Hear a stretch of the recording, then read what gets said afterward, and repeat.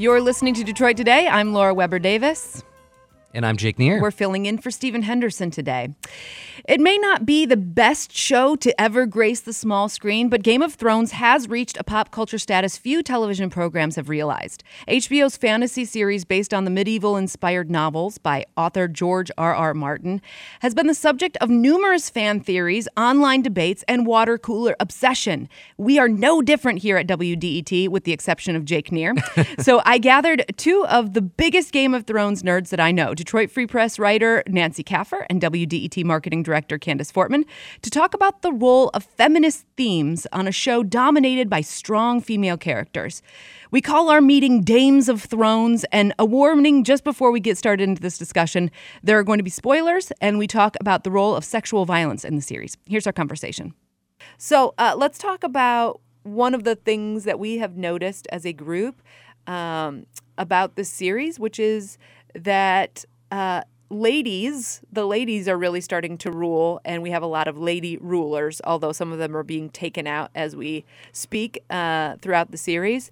But the role of women within the series has really gotten a lot of shine, for good and bad, because George R.R. Martin, the author, Nancy's read all the books, so she's here to serve as our researcher. I've read all the blogs.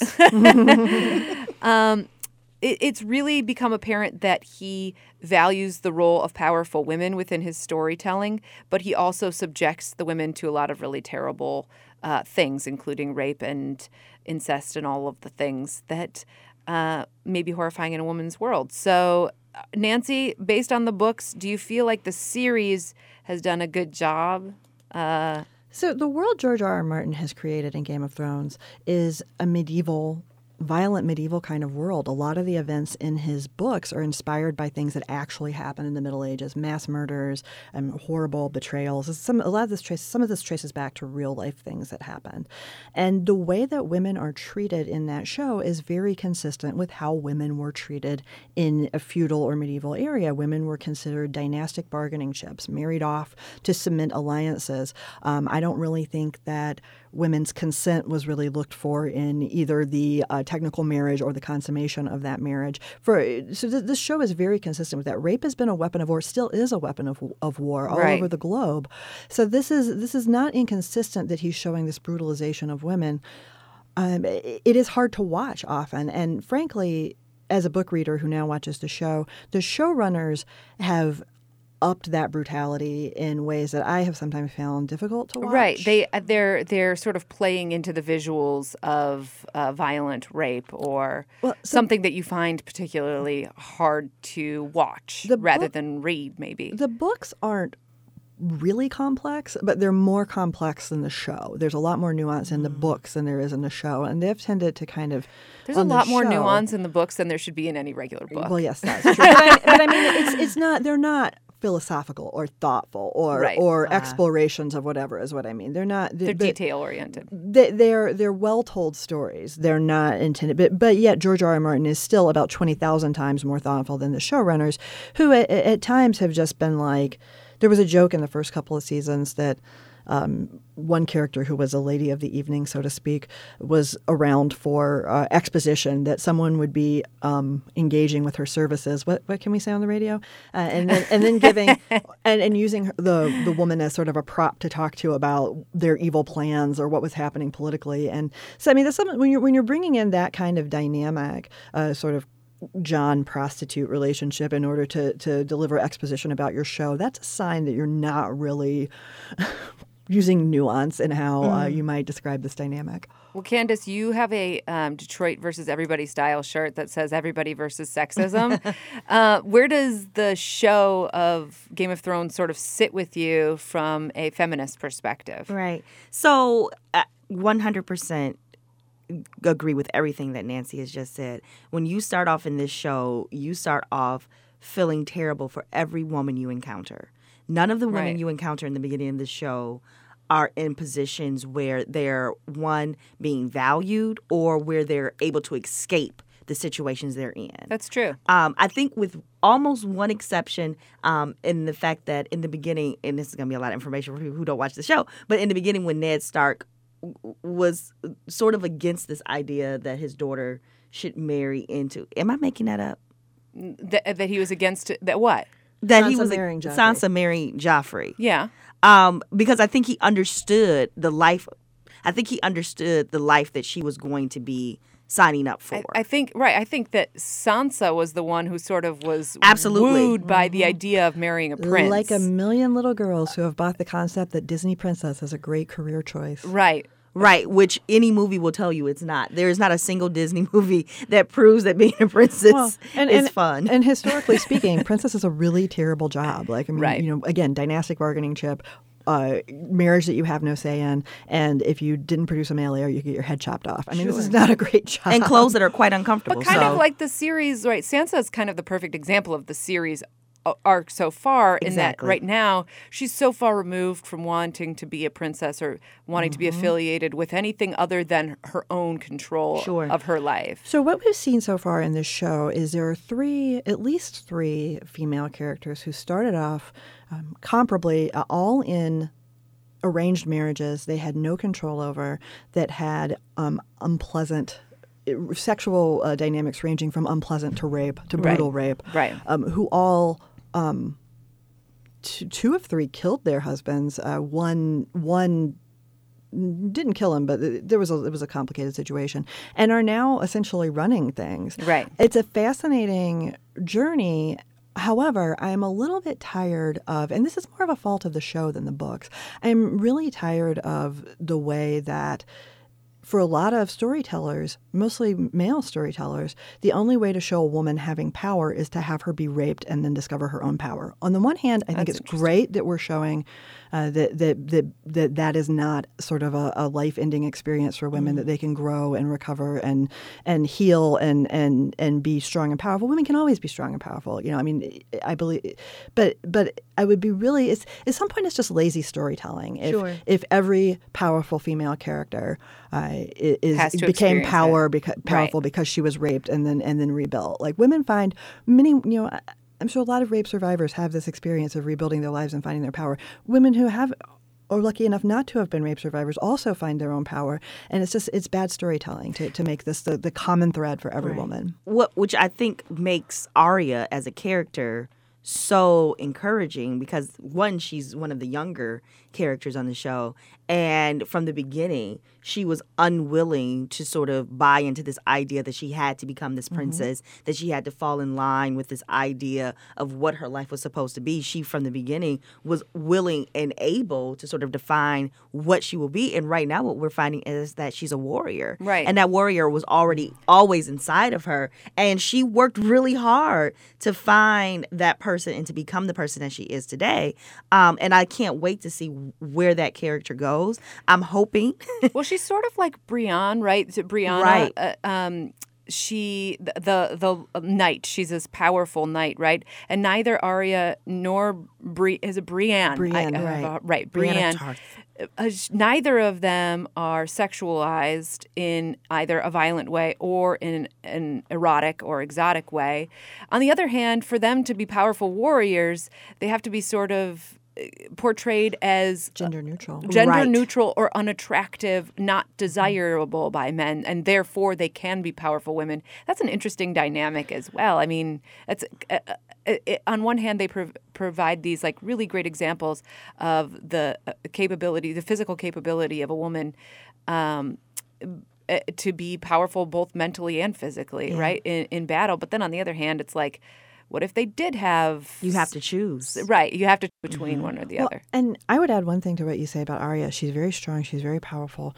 But she's not a warrior. She's an assassin. She is an assassin. She is quite the assassin. which is interesting because the big overarching theme of Game of Thrones is that this is the anti-Lord of the Rings. Lord of the Rings is a story with noble kings and brave warriors and mystical elves and everybody. There's good guys and there's bad guys. And in Game of Thrones universe, there are no good guys, there are no bad guys. And so people like... Which is closer to life. It sure is. But people like Ned Stark, who by every fantasy convention possible this is what made people fall in love with this series. By every fantasy convention possible, when you started reading the books or start watching the show, he's the hero. He's He's Aragon. the honorable, Right. yeah, he's the honorable knight who stands by his king, who's loyal. He's a good father. He's honorable, and he gets his head chopped off 3/4 of the way through the first season. Right, /book. almost immediately. This is the moment where George R.R. Martin just upends things and says, you're not reading Lord of the Rings.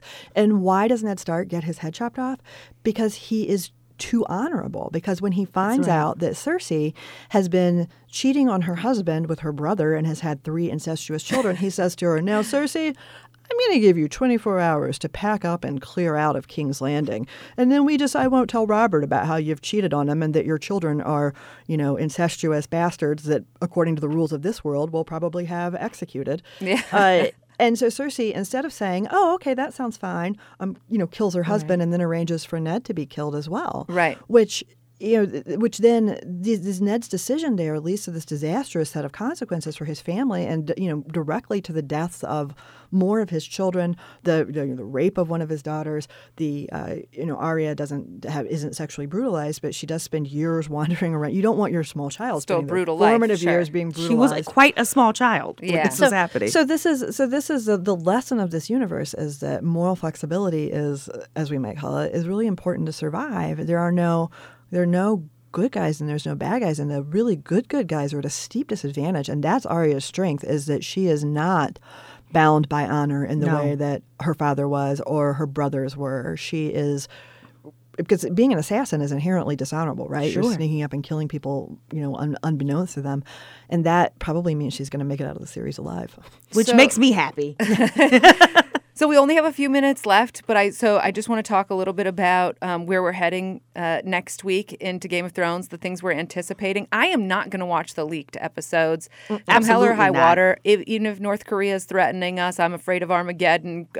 Climate change is imminent and harming us already. I'm not going to watch the leaked episodes. That moral inflexibility would get you killed in Game of Thrones. That's It's right. true. Exactly. But I would also, I never think survive. we all work for media companies, so we understand better than I think most people the importance of the integrity Right, of of the keeping work. those things and not engaging in that system. Right, I agree. Do you not feel this way? I am with you. I absolutely feel this way, but I also kind of enjoy the ritual of anticipation. absolutely. It makes Sunday Right. night worth it. Like watching the previously on and trying to figure out what's going to happen in the next episode based on the clips that you get of the scenes from previous seasons is Right. a thrill to me. And let's be real, if I can't watch Game of Thrones with my Twitter folks, then what's the point? right.